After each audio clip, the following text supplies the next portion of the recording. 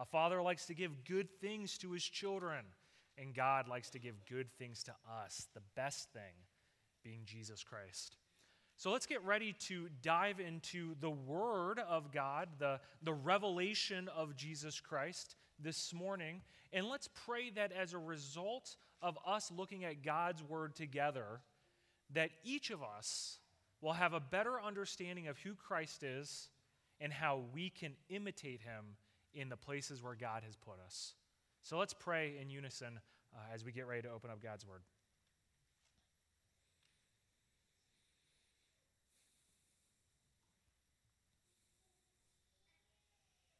Heavenly Father, we call you our Father with true sincerity.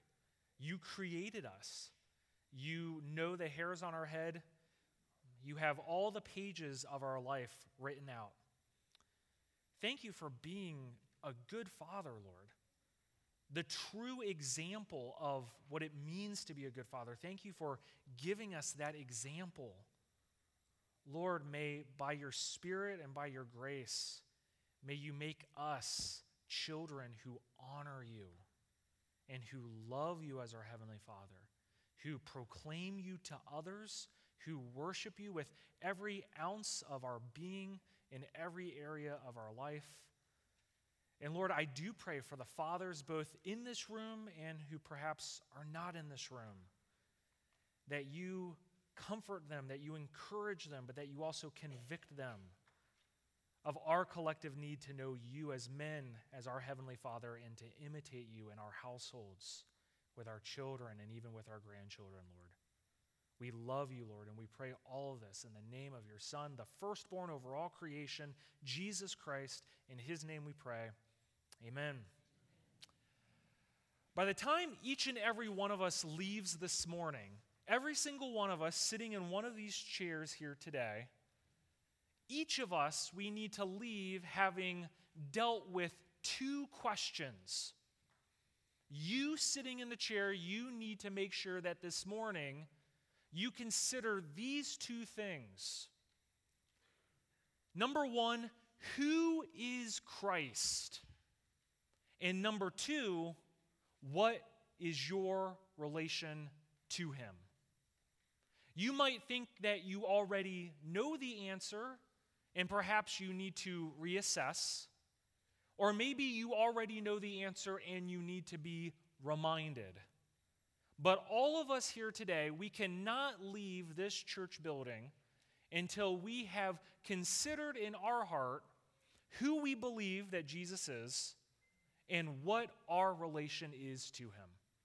That's going to be what Paul talks about in Colossians chapter 2, verses 9 and 10. So please turn with me to Colossians chapter 2, verses 9 and 10. Paul is building off of the thesis statement that we've talked about over and over again these past few weeks, that we find in verse 6 of Colossians chapter 2, where he commands the Christians in Colossae to walk in Christ. But what we see happening for the rest of chapter 2 is we see that chapter 2 is really going to be divided into two halves. And I believe we have a slide on the screen for you guys to look at. That as Paul commands the Colossians to walk in Christ, the first half of chapter 2 is going to describe how Christ himself is sufficient and worthy and capable of equipping you to actually walk in a manner worthy of him. And the second half of the chapter is going to talk about the insufficiency of everything else. So just like last Sunday, we looked at the warning, the second commandment that Paul gives in his letter, to watch out for man-made philosophy and empty deceit that is not according to Christ. All of this is because he wants us to consider and to evaluate in our heart who we believe Christ is and what our relationship is to him. So that's why for these next few verses that we're going to be looking at over the upcoming weeks, as Paul is describing to the Colossians how they are to walk in Christ and how they are able to watch out for empty deceit around them, he's going to focus first on how good Jesus is. And he's going to talk about the person of Jesus and our relationship to him as a means of walking in him.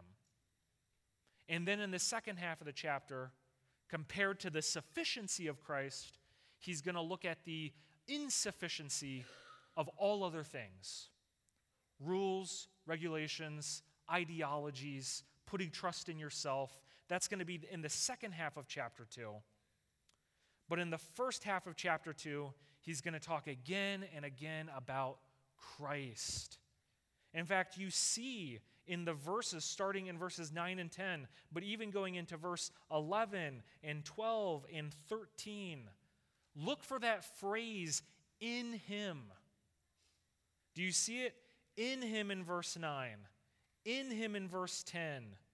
Verse 11 begins with those words again, in him. Verse 12, it says with him, but in the Greek it's actually in him. You see it again with him in verse 12. The end of verse 13, it says being made alive together with him. Paul is trying to build this argument that's going to be a little mini-series, so to speak, within this letter, that if Christians truly want to walk in a manner that is worthy of the Lord, if they want to walk in Christ just as they have received Christ, the way to do that is by answering the two questions that I opened our sermon with, which is knowing exactly who Jesus is and knowing exactly what your relationship is to him. Because if you want to walk in Jesus but you have the wrong definition of Jesus, you're not walking in him. Or if you want to walk in Jesus but you don't have the right relationship with him, then you are not walking in Jesus. So that's going to be what Paul breaks down this morning in verses 9 and 10, where he says this. You can read along silently with me as I read verses 9 and 10. Paul says, for, or because, based on his warning in verse 8, he says, for in him the whole fullness of deity dwells bodily. Verse 10, and you have been filled in him, who is the head of all rule and authority.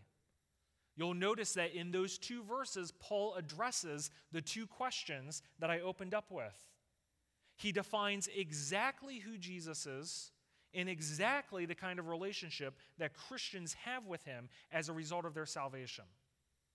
The best way to summarize this would be our big idea for this morning, is that we must understand from this passage the point that Paul is making, which is that Christ's identity impacts Christians' identity. Who you are as a Christian is determined on how you define Christ. What you believe about the identity of Christ will impact your relationship to him, and it will impact your identity as a Christian. Because we all know that many people call themselves Christian, yet their understanding of who Christ is very different from the identity that is given in Scripture. So that's going to be the point of verses 9 and 10, that Christ's identity impacts Christians' identity. We must understand who Christ is and what our relationship is to him. And that's going to bring us to the first point, which brings us to verse 9. The first point is this, that God is completely indwelled in Christ. That if you want to identify who Christ is, the way to identify who Christ is by saying that he is God. But what does it mean to say that Christ is God?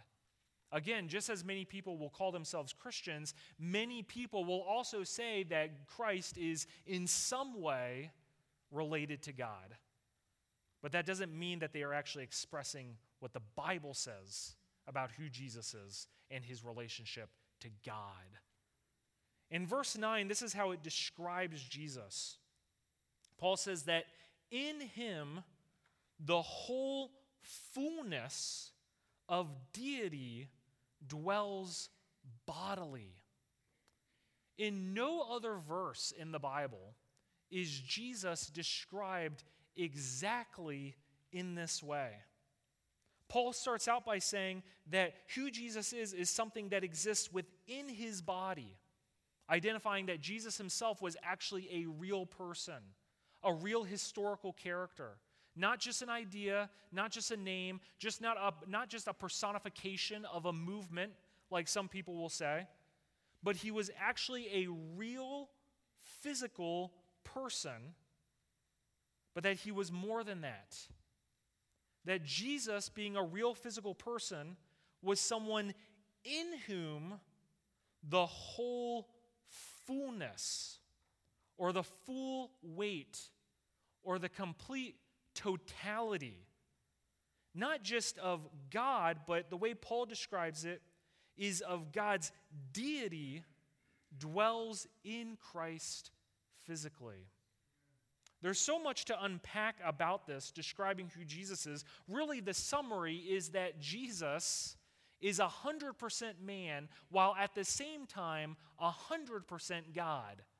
Not 50-50, or not one lopped onto the other, both completely 100% at the same time. This is the only verse in the New Testament where the word deity is used. What it's describing is that Jesus wasn't just given certain attributes of God. It's not as if Jesus was God in the sense that he shared some of the same qualities as God. But when Paul uses the word deity, what he's referring to is that very essence of God that specifically makes him God. For example, we know that God is a God of love, but we have parents who also are parents of love. We have spouses who love us. We have other people who can, in a very small way, can share in that attribute of which God is the author of. We know that God is a God of wisdom. In the same way, we can find wisdom in this world. We can find people who are wise and have that attribute of godly wisdom. But simply sharing in those attributes doesn't make anyone God. In the same way, Jesus is not just God in the sense that he was a great model of godliness. Instead, what Paul is saying is that the very thing that makes God, God, what makes him creator and what makes us created, not just being a spirit, because there's other spirits that God created, the very essence of what it means for God to be God, no one else shares that. Jesus completely has it. It also means that Jesus at no point in his life was just a normal guy who then happened to kind of be poured onto with deity. It says that no, the whole fullness of God's deity was indwelling in him. And not just that it was indwelling in him as if it was on his spirit, but it says that it was dwelling in him bodily.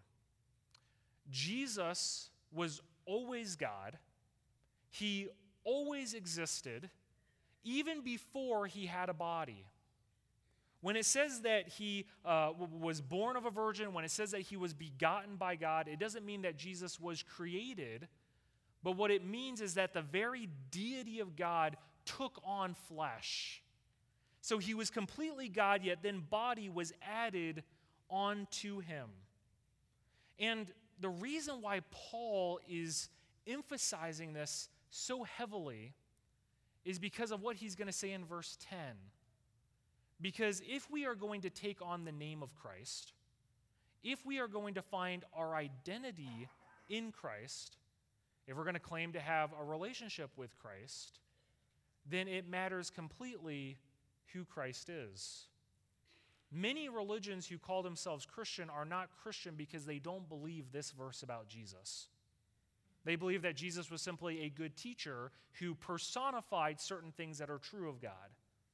Or they'll say that, well, no, he was also just a man, but then he became possessed, like someone could be demon-possessed. He maybe at his baptism became possessed by God. C.S. Lewis addresses these kinds of false beliefs about Christ with an analogy that he calls liar, lunatic, or Lord. He says that Jesus, based on what he taught about himself in Scripture, gives us no option to simply consider him to be a nice man or a good teacher or even a powerful prophet. He claimed to be God. He claimed for God to be his Father. Therefore, Jesus was either a flat-out liar, which makes him not a good teacher, or he was crazy. He was a lunatic, or he's Lord. Do you actually believe in a Jesus who is the full deity of God? Or do you just look at Jesus as a sidekick to God? Do you really consider Jesus as the personification, the physical embodiment of the same God who made the Milky Way, who made the volcanoes, who made every animal, every incredible and scary thing that we see in this universe, God, the creator of all of it, who gives life and who takes it away? Do you see Christ as that kind of God? Oftentimes people try to segregate God, and they'll say, well, I'm not a big fan of God the Father, but I'm a big fan of God the Son. I don't really love God, but I love Jesus because, well, God, he's a punisher. He's someone who judges. He wants to hurt people. He wants to cause harm to people. But Jesus, he's nice. And he says, love your neighbor. And he says that his yoke is easy. You don't have that option of dividing Jesus from God. That the same Jesus who died for you is the same Jesus who will stand before and judge you based on your sin. We don't have the option of looking at Jesus as simply a nice man or a cute little mascot of being a good little boy or a good little girl. More than just a felt to slap onto the felt board in Sunday school. He's the one who can give you life, who did give you life, and who will also take it away. There's an immense amount of weight that we see in how Paul is describing Jesus. And you cannot walk in Christ. You cannot be a truly valid Christian unless you properly understand Jesus as being 100% God, while also being 100% man. Again, Paul is making this emphasis so strongly because of our second point. Because if we are going to identify ourselves with Christ, if we're going to walk with Christ and have a relationship with Christ, it depends completely on how big of a God Christ actually is. Which brings us to our second point, that even though God is completely indwelled in Christ, what we're going to find in verse 10 is that Christians are incompletely associated with Christ. And we have to walk very carefully through the theology of what's going on in this verse. And I worded this point very carefully because we don't want to confuse it. Verse 10, Paul says this, based on who Christ is, the full deity dwelling bodily in him, he says, and you, talking to the Colossians, but also through the Holy Spirit talking to us, Graham Emanuel, and you have been filled in him. I'm reading from the ESV, who is the head of all rule and authority. If you're reading from the NASB or maybe the King James Version, your version in verse 10 will say something along the lines of, you have been made complete in him. I believe this is a better way of understanding what Paul wrote. The confusing thing here is that it may be tempting for us to read this verse and say that we have been filled in him, meaning in some way that we have become Christ. Or that in some way, a common thing you'll hear is that Jesus was just a normal man who lived a really good life, and he ascended to the status of godness or deity. And if you do the same, if you follow Jesus, if you imitate Jesus, then you can also be like him and ascend to this deity. That is not what Paul is describing here. Christ was God who became man. God completely abided in Christ. But Paul also says in verse 10 that just as God abided in Christ, for those who have put their trust in him as their Savior, Christians are now associated with Christ. Have you ever been in a place where you don't know the people, but they apparently know you. I would walk into stores or I would go places and they would say, oh, you're so-and-so's son. Is this person your dad? Oh, yeah, I know you. Your dad I work with or I do this thing with. He talks all about you. I know you. Well, no, they don't know me, but they know me because they know my dad. The world in the same way will know Christ based on them knowing you. And the way that you live as a Christian will show the world who Christ is from their perception, for better or for worse, because you are taking on his name and you are associated with him. This is what Paul means when he uses the words in him. He says that you have been filled in him. The better way of understanding this is what Paul is saying is he's saying you are now in him, this having been fulfilled.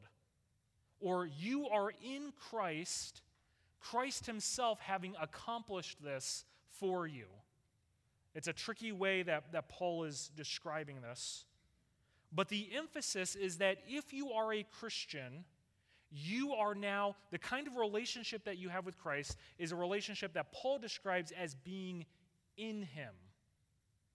In fact, you'll see Paul use those words in him all throughout the New Testament. You'll see it in Galatians, you'll see it in Romans, and you'll see it more times than any other letter than in the letter to the Colossians. Colossians is often famously known as the book about Jesus. In theology, when we study Christology, the letter to the Colossians is often considered the great letter on Christology. Chapter 1, verses 15 to 20 is one of the most famous passages on who Christ is, the firstborn over all creation. Again and again, Paul is talking about who Jesus is. It's no coincidence that Colossians is also the letter in which more times than any other letter, Paul uses the words in him to describe Christians. Again and again, Paul says that Christians are in Christ. They're in Christ. They've been circumcised in Christ. They've been made alive in Christ. He uses that phrase over and over again. No wonder he takes extra time to define who Christ is, because he wants Christians to know that they are associated with him, that they're in him, that they're in some way sharing in what he has accomplished.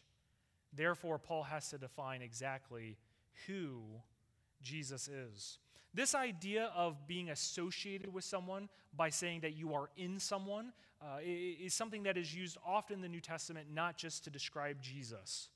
For example, in 1 Corinthians chapter 10, verse 2, Paul talks about how the Jewish people, they were in Moses. Do we have that verse up there? Perfect. 1 Corinthians chapter 10, verse 2. He says that all were baptized in Moses or into Moses in the cloud and in the sea. The point is not that people were baptized in the person of Moses. That would be physically impossible. They were baptized by walking through the Red Sea. That's the imagery that Paul's putting here. But the point is that he's saying that you were associated with Moses. Moses was your leader. You followed Moses as the prophet that God put before you. You were associated with him. That's just one example. Another example would be Galatians chapter 3, verse 8.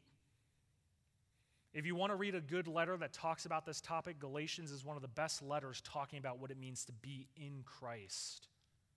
We see again here, Paul uses this language to describe Jewish people as being in Abraham. And the scripture foreseeing that God would justify the Gentiles by faith, preached the gospel beforehand to Abraham, saying, "In you shall all the nations be blessed." What he was referring to was the descendant of Abraham, Jesus, that by being associated with Abraham, that being in him, not all people were in Abraham. Again, that would be impossible.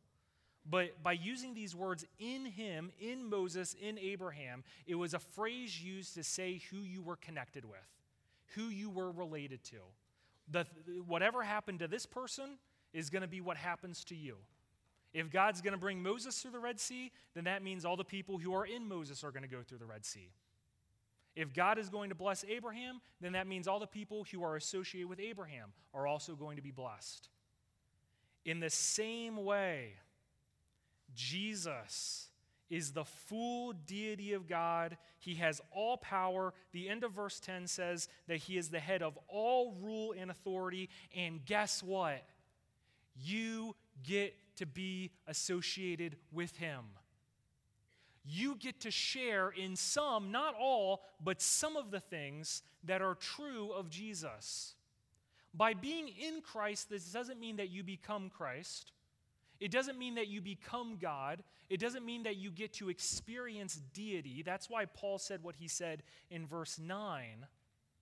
But it does say that because Jesus is related to God, because he is fully indwelled by God, because he is the head of all rule and authority, that if you are in him, you get to share some of the benefits that Jesus himself gets to experience. By being associated in Christ, here are some of the things that we share in. We share in his righteousness. That song that we sang, I Need You, what a great musical example of that truth. My one defense, my righteousness, oh Lord, how I need you. That's coming from Scripture. We are in Christ, meaning when God looks at Christ's righteousness, for those who have trusted Christ as their Lord and Savior, he sees that as our righteousness. Jesus' righteousness gets to be associated with us. The next thing that we share as being in Christ, the next thing that we are associated with him, is not just his righteousness, but also his death. Paul says in Philippians chapter 3, verse 10, that he wants to know Christ and the power of his resurrection and the fellowship of sharing in his suffering, being made like him in his death. By being in Christ, when he died a sinner's death on the cross, that gets to be our death. And guess what? We're all sinners, and the wage that we all have to pay for our sin is death, one way or the other. If you put your trust in Jesus Christ as your Savior, his death on the cross gets to be your death. You get to be associated with that death. Another thing that we share in Christ by being in him or by being associated with him is not just his death, but also his resurrection. Jesus' bodily resurrection is called the first fruits of the bodily resurrection that all Christians will experience in the new heaven and the new earth. But not just that bodily resurrection someday, your spiritual resurrection today. That just as God had the power to raise Jesus from the dead, you who are dead in your sin, God can raise to new life that lives for him and obeys him and worships him and loves him. You can't do that just by trying harder.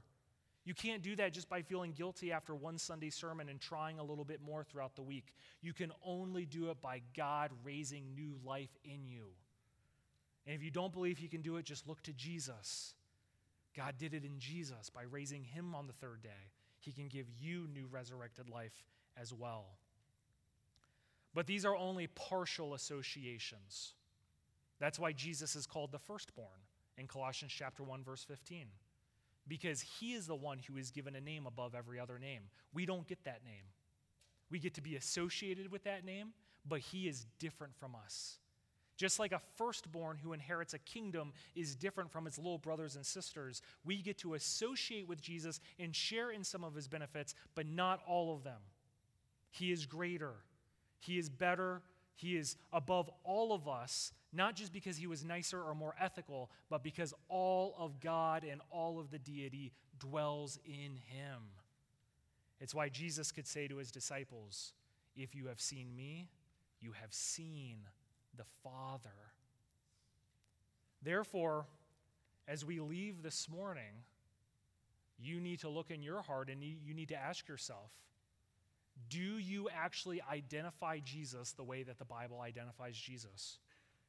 Do you actually see him as the fullness of God with all weight, all deity, all authority? Or do you just see him as a nice man, a nice teacher, a good prophet?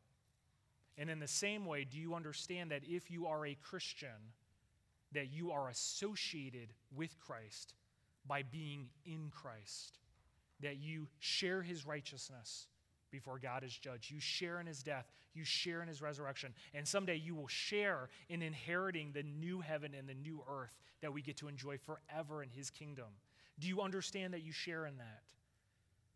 When you don't, what happens is you become a legalist. Because if you don't believe that you share in Christ's righteousness, you try to produce your own righteousness. When you don't believe that you share in Christ's death, you start feeling guilty and you punish yourself like a monk or a nun for all the times that you fail and you fall short.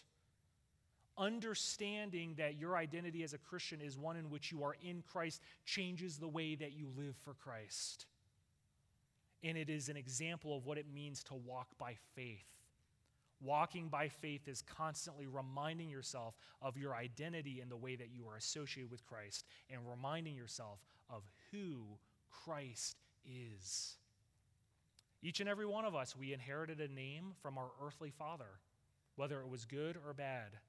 Today, you have an opportunity to inherit the name that is above all names from your heavenly Father through Jesus Christ. Pray with me.